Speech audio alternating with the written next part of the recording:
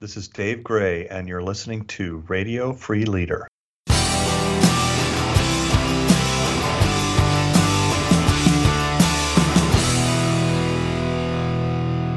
Welcome, everyone, to another episode of Radio Free Leader. I'm your host, David Burkus, best-selling author, speaker, and business school professor, and each week we're bringing you amazing interviews with outstanding thinkers and incredible doers. All of these interviews are designed to help you lead smarter by sharing insights from social science and practical applications for leadership, innovation, and strategy. Make sure you stay up to date. Make sure you never miss an interview by joining our community. You can sign up at davidburkus.com/podcast. Click on any of the episodes and there's signups right there, or straight at davidburkus.com. You can also, if you're listening on your smartphone and you're in the United States, just text the word Radio Free to 33444. We'll send you some amazing resources that we can't really share in audio format on the podcast, including the Radio Free Leader Starter Kit. This is a collection of our most popular episodes sent right to your email inbox. So again, to get all of that, just go to davidburkus.com/podcast or text Radio Free, all one word, to 33444. Now let's get started with this week's interview.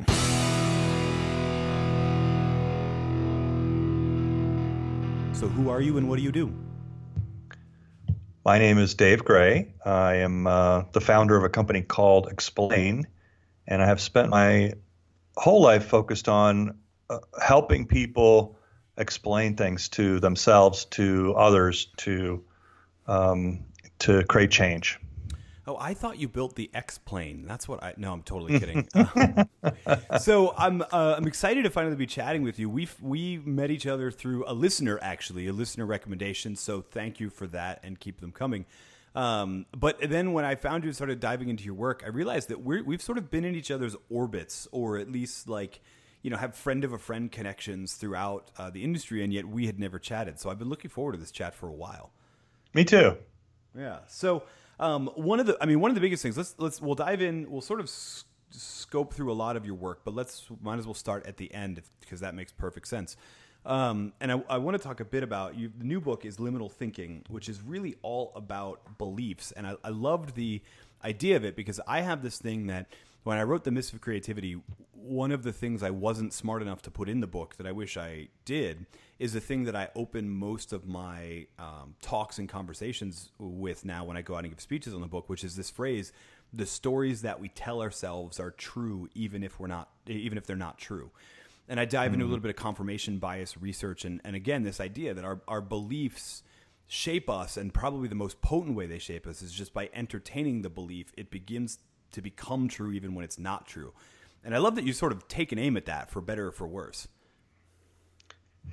Yeah, the liminal thinking. So I've written 3 or 4 books now, depending on how you count. And I'm sort of a problem solver, so I spent a lot of my life solving problems. And one thing that you may have come across as well is when you solve problems, every time you solve a problem, a new problem emerges.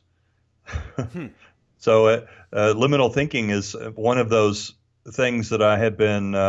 It was a problem. It solves a problem that I had recognized or had come across many times in my life, but didn't have an answer to, didn't have a solution to. And being someone who's spent my life focused on helping people understand ideas and grasp complexity and help to build shared understanding, I had a bias, I guess, that most of the challenges inside of organizations that stopped change, most of the barriers for change or innovation inside of organizations were simply because people didn't understand things, that they were too complex or too confusing. And many times that is the case, but sometimes you can explain something very clearly and people can understand it very clearly, and it still doesn't change their mind. They just don't want to do it. And in a large organization where there's lots of power and fear and other things, you can't just say no. And so the easiest and most polite way to say no in a large organization is to say that you don't understand something. And so that's often, or it's too complex, or there are a lot of ways. There are a lot of ways of saying no that don't actually sound like no, as you can imagine. And so, I've I'd come across situations in my work life. We're doing all this consulting work with large organizations on change and innovation initiatives of various types.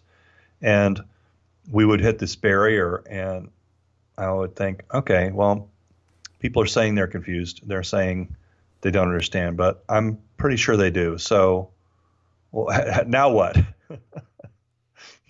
We've hit this barrier. It's the people stuff, right? There are lots of, and especially in large organizations, there are lots of places you can hide, and lots of ways to hide, lots of ways to resist, lots of ways to do things to stop things from happening.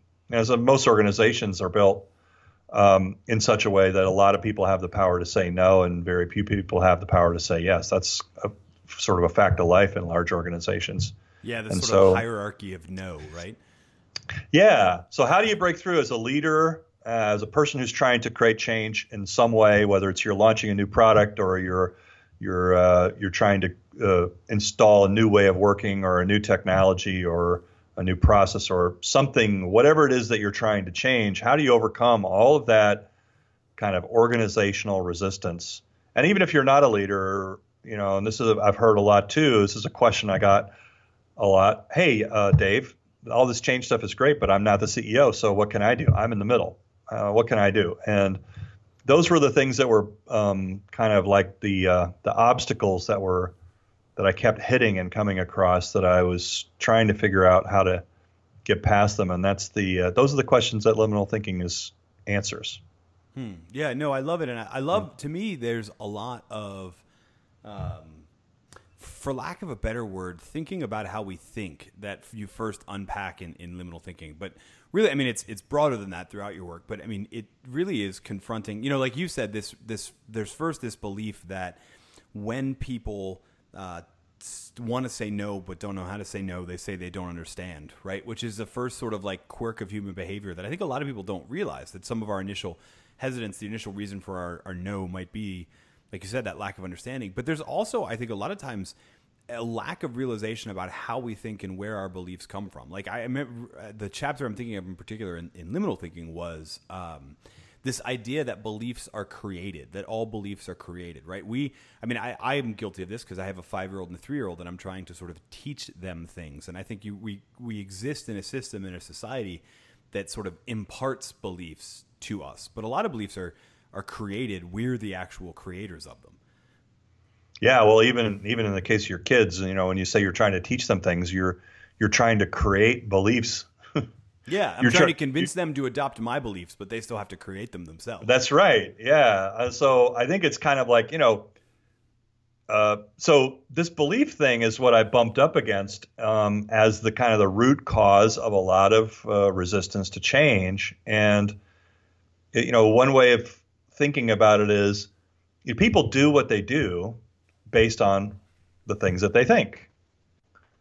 And if you want people to change what they do, then you have to find a way to figure out how to get in under the skin of how they think, and you have to understand the way they think in order to change the way they think. Because new idea, anytime nobody's starting with a blank slate. We like to say that we are, but nobody's starting with a blank slate. Everybody has a history of experiences. Maybe they have a history of experiences that are, bad experiences with authority figures. Maybe it has nothing to do with you. Maybe it has nothing to do with your initiative or your company or your project. It could be all kinds of stuff. And before you can actually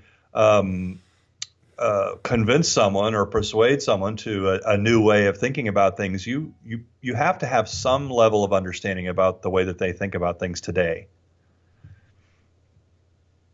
Yeah, well, and the thing that I think is interesting too is not only how they're thinking about things today, but I brought up the example of me and children deliberately because it's also to some extent, especially in a business context, it's the organizational beliefs. I mean, beliefs are fundamentally a way. I mean, you talk about this too, a way of sharing or creating almost a shared value system, a shared set of assumptions, like for lack of a better term, indoctrination. And it can be a good thing or a bad thing, and you have to sort of examine it. You have to know the individual, but you also sort of have to know the hive mind.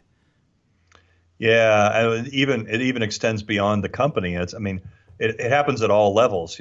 Culture is culture is sort of the set of belief systems that and stories that any group is telling themselves, right? You can have culture in a family, you can have it in a group within a company, like a finance department culture. You can have a procurement culture. You can have a sales culture. You can also have a whole company culture. You can have a culture of a country, or there's some cultures that span, like the culture in journalism where I came from is pretty global. I mean, you go walk into any newsroom around the world, if you're imbued with that culture, you're going to recognize it. And so I think there's something about recognizing the level of abstraction or the level of granularity you want to work at. I remember a friend of mine telling me about a culture, kind of a program he was working on with a company, and it was a British company, and they bumped into some cultural stuff that was just English. It wasn't even a company thing. And how it manifested was there was a truck driver and a CEO, and they were in this room together, and the truck driver just refused to call the CEO by his first name, even when invited by the CEO, even when, hey, let's talk. Because at least for some people in England, that's, you're betraying your class. You're betraying the working class if you make friends with the CEO. You're never going to go to the same pub as a CEO in England. If you're a truck driver, it's a betrayal of your class. Yeah, And I think that's hugely interesting because I was raised, and this became a point of contention as we grew older, right, by my parents to refer to adults by Mr. or Mrs. or Ms. And it was a respect issue, but I've never even considered the idea that other people would see it as, no, I can't call you by your first name because that would mean I like you and that you're a member of my group and I want to stay in my group. Therefore, I'll call you Mr. So-and-so in order to stay aligned with my own working class. So right away, I'm aware that my beliefs are not universal, but that's a really interesting example. Yeah, there's a lot of, and that's what I mean by, I think, so I know you think about a lot about leadership and strategy, and one of the core elements of any strategy is position, right? You want to improve your position relative to your competitors or relative to your customers, whatever that might be. And the challenge, I think, one of the challenges that you face is in order to change your position, you have to understand the position that you're in. And I think one of the most common mistakes that people make in trying to create change is assuming that they understand the current state. By which I mean not only what's going on with the world, customer, or marketplace, but actually what's going on inside the minds of people and what motivates them to act in the way that they do, to do the things they do, why they're doing the things that they do, and even what they're doing.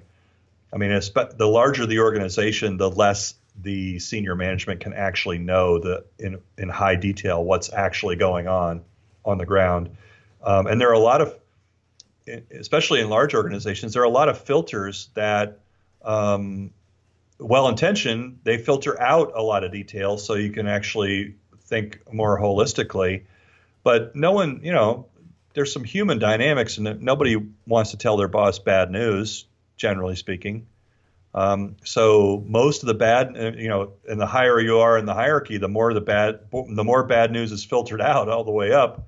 And by the time you're at the top, unless you're triangulating by walking around on the ground and getting a lot of, sort of ancillary information, you can become very removed from reality without even intending to. Now here's the interesting thing. Because a lot of this starts, like you were saying, with that positioning, with that awareness, with et cetera. And this is a bit like, this is a bit like one fish asking another one, how's the water, right? Or human, I mean, we make fun of fish, but in reality, humans didn't realize air was a thing until around 200 years ago. So, so there's that.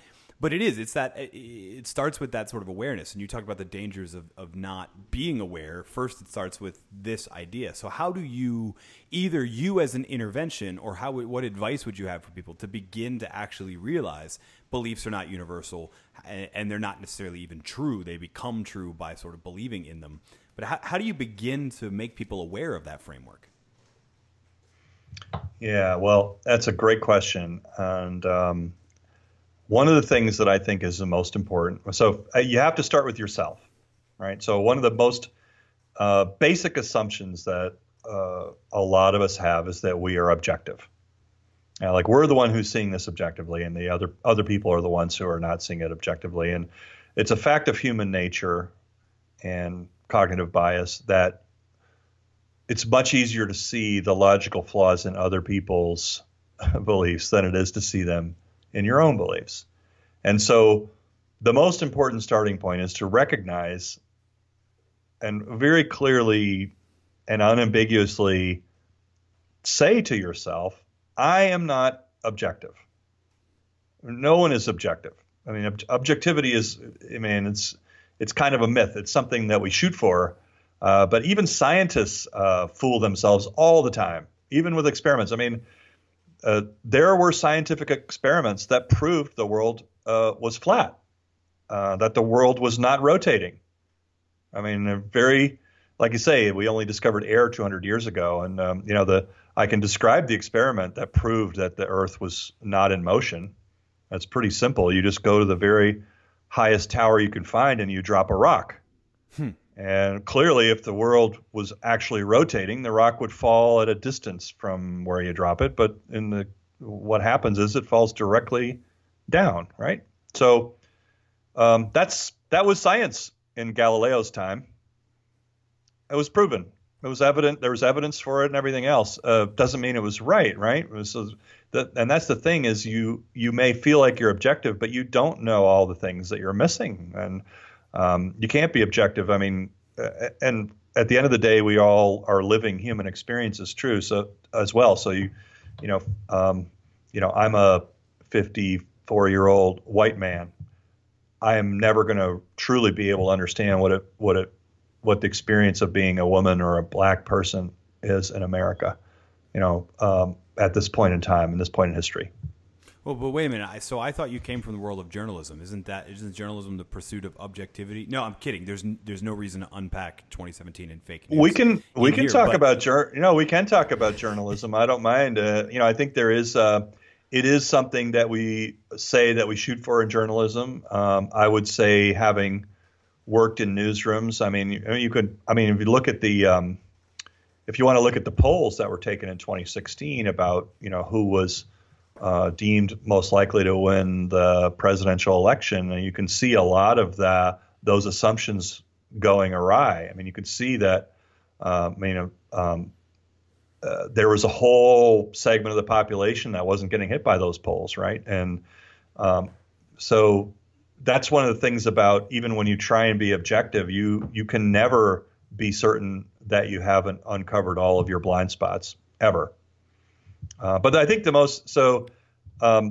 point being, the reason I start there is because I think it's important to recognize that if you have, no matter what it is, if there's a problem you are trying to solve,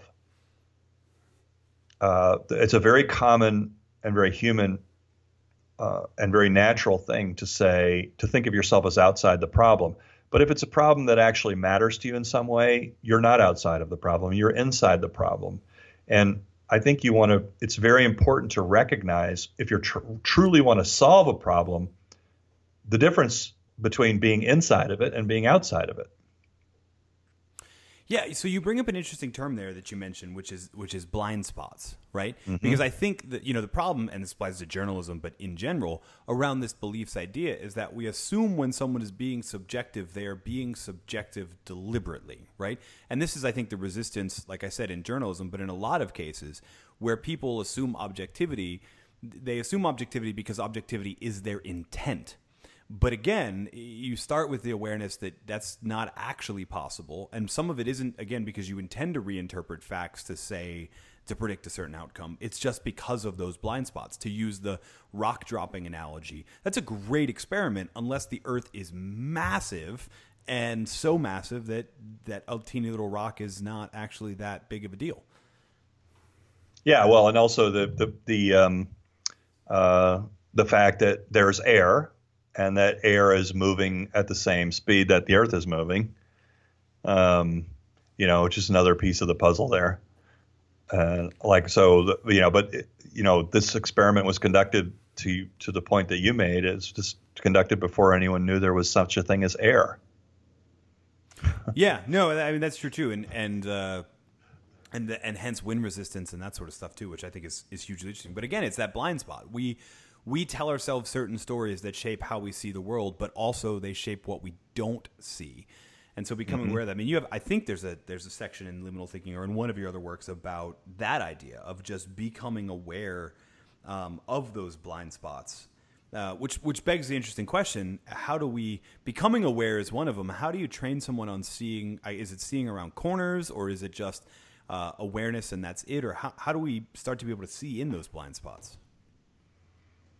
Well, you can't always see into those blind spots, and that's, I guess, why we call them blind spots. But you can infer them. You can figure. So, like, here's the thing: there are two ways that people make sense of new ideas.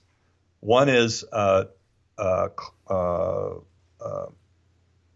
forget the term, but it's does it make sense within the system? Coherence. That's the word. Does it make sense within the system the world as I understand it? Does it make sense within my bubble, my way of understanding the world? The second is, can I test it? Can I validate it? Can I do some kind of experiment to see if it's true? The problem is that we only tend to test those ideas that already make sense to us. If we hear an idea that doesn't make sense, why would we test it? And so what ends up happening is I suppose you could call it a kind of a vicious cycle, where if you're only testing the stuff that already makes sense to you, you're never going to really learn anything that's truly groundbreaking, or, you're never going to recognize something that's really different, because the things that are the most dramatic learning experiences are going to be things that don't make sense to you at first. Yeah, so I wrote about this a bit in The Myth of Creativity, where I refer to it as the expertise myth, that as you grow in expertise, you actually kind of limit your ability to have the most novel ideas. And the reason that you do isn't that you don't come up with them, it's that you never test them. You come up with them and you immediately dismiss them because they're kind of like something else you already have experience with, and since that didn't work, you just don't bother to spend any effort testing this next one. It's not coherent with the worldview and the perspective that your expertise has shaped. And this is why, 30-year-old physicists are always the ones that win the Nobel Prize or do the work that wins them the Nobel Prize in their 30s, because they're sort of, for lack of a better term, young and dumb enough to not have so much coherence. So when crazy ideas present themselves, they think, it only costs time, and why not test it? And then they end up finding out stuff about our world that we originally thought was crazy. Yeah, well, that seems to be, that's sort of what Elon Musk is doing with Tesla, with electric cars, solar power, drilling under tunnels under the earth, building spaceships. He's very schooled in physics and a good mathematician, and he's just kind of, calculating things and figuring out, okay, well, even he's not thinking based on technology. He's thinking based on physics and what's possible, and then extrapolating backwards from that, which is a really interesting way to go about thinking about business. Well, and what's interesting to me too is there's not so much the sort of people piece. So to use the tunneling, for example, with the Boring Company. I saw him speak a couple weeks ago in a Q&A at TED, and he was talking about it for a while and talking about how they want to do a test run of this high-speed highway in tunnels underground in Los Angeles. And during the break, everyone was like, that'll never work because people in Los Angeles won't sign off on that. The city will never give approval to that. But he doesn't necessarily think about those people dynamics, right? So other people, it's the lack of coherence, right? The idea that these people are never going to approve of this in their backyard, so why bother even testing it? Whereas he's looking at, well, is it possible? Let's start there. Is it possible? And then we'll worry about how we sell it to people later. That's not to say he hasn't thought of it, because in the same conversation he was talking about autonomous driving, and he said the very astute thing that it needs to be as safe or safer than an airplane. It's already safer than a car, but we're not going to give up control until it's as safe as something that we're already used to giving up control in, which is an airplane. So he definitely thinks about it, but he doesn't think about it first, which I think becomes a huge advantage.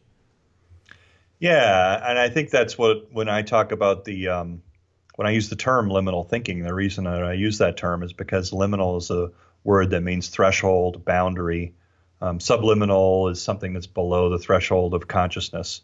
And it's that's the sequel, right, to liminal thinking, subliminal? Post-liminal. Yeah. But that the idea of behind liminal thinking is that there are these invisible boundaries. There are these boundaries that we create for ourselves all the time. And blind spots are not necessarily a bad thing. And focus is, they allow us to focus. I mean, blinders the reason horses have blinders is so they can focus on what's in front of them and not be distracted by a bunch of other things. And the reason that we develop blind spots is by focusing on things. When you narrow your field of focus, you are creating blind spots. You focus on something really strongly. That's what allows you to focus. So blind spots are not necessarily a bad thing. They become a bad thing when you forget that they're there. That's interesting. So I want to. We've been talking for a while at the sort of macro, right, and the huge world shaping ideas. But since you said this, blind spots, especially, they become when you don't know they're there, et cetera. I want to take it down to the micro and talk about every day, not boring tunnels under Los Angeles, not rockets to Mars, but the everyday. There is, I'm pretty sure it's in liminal thinking. It's in something of your work that I read that talks about sort of habits as a system of beliefs and also a system of sort of creating blind spots, and the need to sort of examine our habits, the things we do every day, the beliefs that sort of undergird them, and willingly disrupt them to start becoming more aware of what we're not seeing. Yeah, that's probably the central theme of the liminal thinking book anyway, is this idea that your blind spots become embedded in your daily behavior. You wake up in the morning, you do the stuff that you do. We develop routines and habits that the word that I use for that is autopilot. You put yourself on autopilot, just like when you drive to work or make your breakfast, whatever those things are. You have routines that you develop just so you don't have to think while you're doing them. So your mind can be elsewhere. And autopilot is not a bad thing. It gives you the ability to think about a business problem while you're washing the dishes or what have you, while you're doing these kind of mindless chores. However, and even organizations develop these. People come in, they run through their days. Imagine any kind of big company is like a giant ant colony where each ant is coming in and doing their thing, and some of them may interact, but most of them are not aware of what other people are doing, and everybody's kind of running on autopilot. And that's what we call a repeatable process, right? It's a good thing if we can get a company. The whole idea is to get a company to run completely on autopilot so nobody has to worry about anything. That would be nice if we could do it, but it doesn't really seem to work out that way, because the company's also got to be evolving and changing as consumer demands and that kind of thing change. I was going to say, it'd be great if the world never changed. There's just a wee little problem with that one. Yeah. So the thing, I guess, the reason that autopilot is important is if your autopilot is working for you and everything's going great, then maybe you don't have a need for change in your life. Maybe things are going well. But if for whatever reason it's problematic, you have something that you want to change in your life. Everybody has something they want to change, whether it's the relationship you have with your boss, or maybe you want to move somewhere in your career, or it could be a family thing. If you have something where you feel stuck and you don't know what to do, the best thing you can possibly do is to learn how to shut off your autopilot. You don't have to be smart enough to figure out solutions. And the thing that shutting off your autopilot does is it will break your routine is not just a sole thing that you do by yourself. I mean, washing the dishes might be, but a lot of the autopilot routines are interactions that you have with other people. There's an autopilot way probably in your company that you have meetings. I know there's an autopilot way in my company that we have meetings. We have a WebEx thing that gets dialed up, and the first 5 minutes is everybody trying to make sure everybody's on. And there's a whole routine that we go through that we all understand, and everyone's operating in the same way.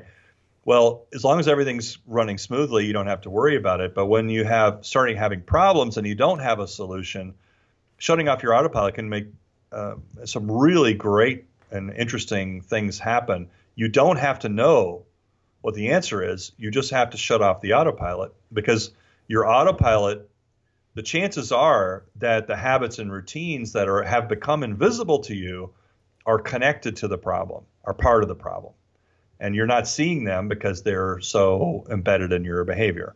So it's not an easy thing to learn how to do. I'll give you an example from my personal life. I think this is an example I put in the book. I had an argument with my wife. And it was one of those arguments where, I don't know, like maybe you've had one of the, are you married, David? Yes. Yeah. Okay. All right. Well, maybe you've had but one of these. But we never argue. Ever. I'm sure. Right. Yeah. Okay. So, well, then you probably don't know this feeling, but this was the feeling of, I'm not sure how we got into an argument, and I wasn't intending to get in an argument, but somehow I ended up sleeping on the couch, and I'm not sure what happened. Even the next day, I wasn't sure what happened, but yeah, I knew. I don't know what that's like at all. Okay. I mean, we have a guest bedroom. That's what I mean. We have a guest bedroom. So it was the morning after one of those arguments, and I was sitting in a chair and reading the news on my iPad or whatever. It was a Saturday morning. It was a very cold morning, and my wife sort of came down and walked by me very quickly and sort of like in almost a drive-by fashion. She said, well, were you even going to come and see if I'm alive? And I couldn't even answer because she was already gone, making her coffee, took it back upstairs. I was sitting there, and I started to think, okay, how do I shut off my autopilot? Because in order to shut it off, you have to understand what it is, right? And I'm sitting there going, okay, this is an autopilot. I recognize this is an autopilot scenario because I've been here before. That's how you know, right? I've been here before. And I thought, okay, what's my autopilot? And I thought, the autopilot was actually not that hard to figure out. Our autopilot was just we didn't talk to each other when we were upset with each other like this. And it could go on for a whole day or maybe even 2 days if it was a really bad, argument. And so I thought, okay, I'm going to shut off my autopilot. So what does that mean? It means I can't not talk to her. I have to get up and go talk to her. So I got up. I walked up the stairs. I knocked on the door. I peeked in. She was sitting there. She looked up at me like, what the heck are you doing here? Because I already had screwed up the routine, right, by even showing up. So she gave me a look, and I said, and I didn't even know what I was going to say until the words came out of my mouth, but I said, I'm just checking to see if you're alive. She had given me a clue, right? And she just looked at me, and then she said, are you going out? And I thought, okay, what's my autopilot? My autopilot is, no, hell no, I'm not going out. It's freezing cold, and it's a Saturday. I haven't even put shoes on. I'm not going anywhere. But again, turning off the autopilot. So what's the opposite? And I said, yeah, I'm going out. And this wasn't something I planned, but I was just like, okay, I don't know where I'm going, but I'm going out. And she sort of smiled at me and she said, are you going to McDonald's? And I said, well, yes, I am. I am going to McDonald's. And can I get you anything while I'm there? And by that time she was laughing, and it broke the spell, as my point. You don't, and this happens you get in these routines with your bosses, with everyone. And the fact is that we're almost like hypnotized dancers in a ballroom. We're dancing the same steps over and over every day with all these people that we interact with. And the thing is, if one person steps out of the dance, then your dance partner has to react to that. And by turning off your own autopilot and starting down a different direction, other people they are forced to respond by shutting off their autopilot, because they rely on your part of that hypnotized dance for their next move. And so Suddenly you take a move that's off of the script. The really powerful thing about that is it brings your attention back into the present moment, and it brings their attention back into the present moment. And the fundamental fact is that the present moment is the only time that you can ever create change. The past doesn't exist anymore. The past is gone, and the future doesn't exist yet.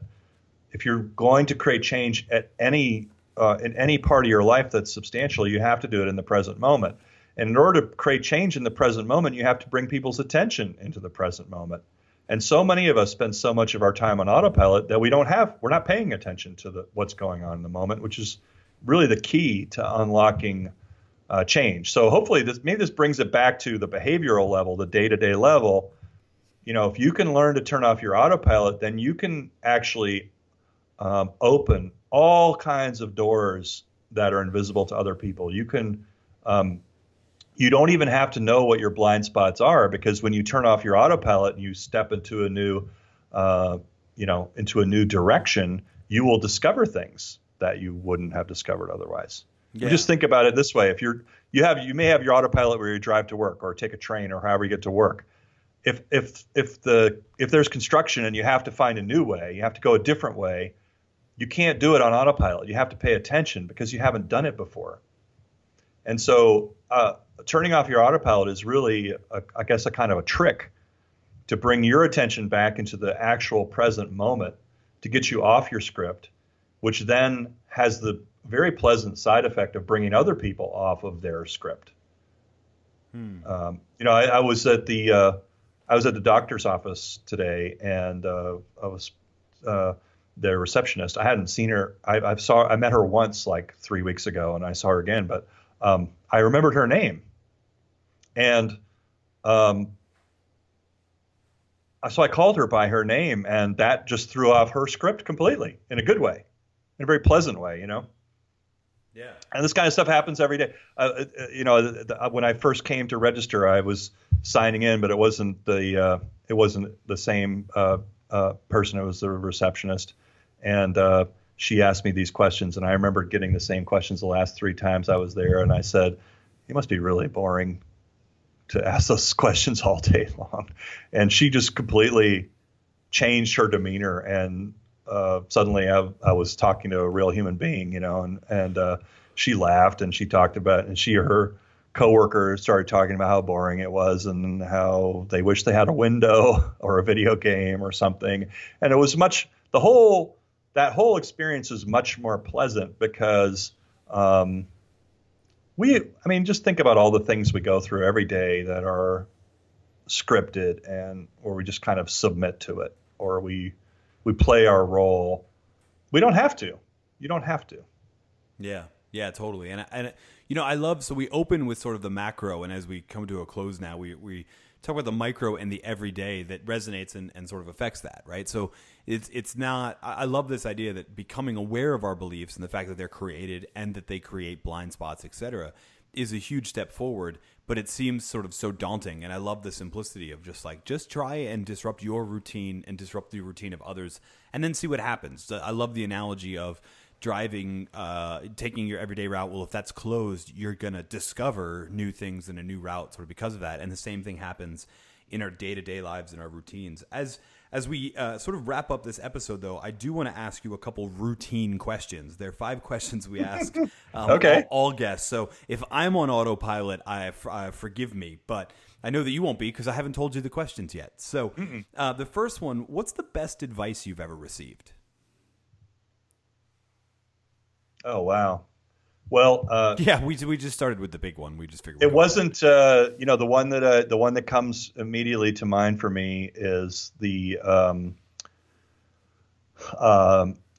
not someone I've ever met or spoken to, but a guy named Joseph Campbell who wrote a book. He studied comparative mythology. He compared all the religions and belief systems of the world, and found some main common themes. He wrote a famous book called The Hero with a Thousand Faces. And when George Lucas made Star Wars, he based it on this guy's research into he was creating a hero's myth.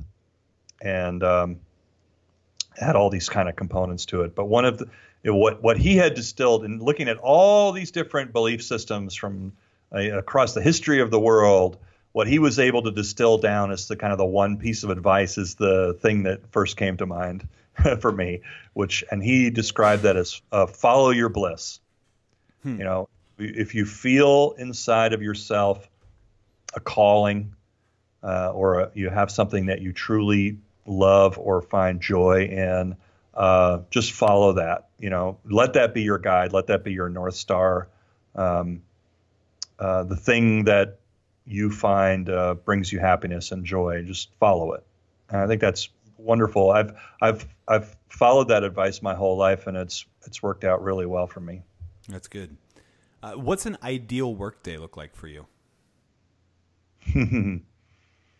Well, today's a pretty good day. I get to talk to you, and I think for me it's a combination. I probably need about 50% of it being social, whether it's working with customers or doing a podcast like this where we're talking about ideas. I'm very passionate about that, but I also need some quiet time, some reflection time. So I need time to read, think, draw, sketch. You know, I need some reflection time. So probably an ideal day is work day has got a little bit of both. Oh, I like that. Speaking of ideas, what are you reading right now? Oh, what's the name of it? I just started this new book called what's it called? It's about some sailors that got stranded in Africa in the 1800s, but I can't think of the title of it. Anyway, I'm sorry, I can't think of the title of it. We'll do a search and we'll see if we can find it. If we can, we'll put it in the show notes. Yeah. So we actually do have a beliefs question as part of our routine. What do you believe that most people don't? It's called Skeletons on the Sahara. We found it. A true story of survival by Dean King. And I found it because it was recommended by a friend of mine, Kevin Kelly. And it's so far it's fascinating. I'm already in the Sahara in the 1800s, and I'm really curious about what's going to happen next. It's a true story. Awesome. Okay, cool. Yeah. All right, so we've got that. So, what do you believe that most people don't?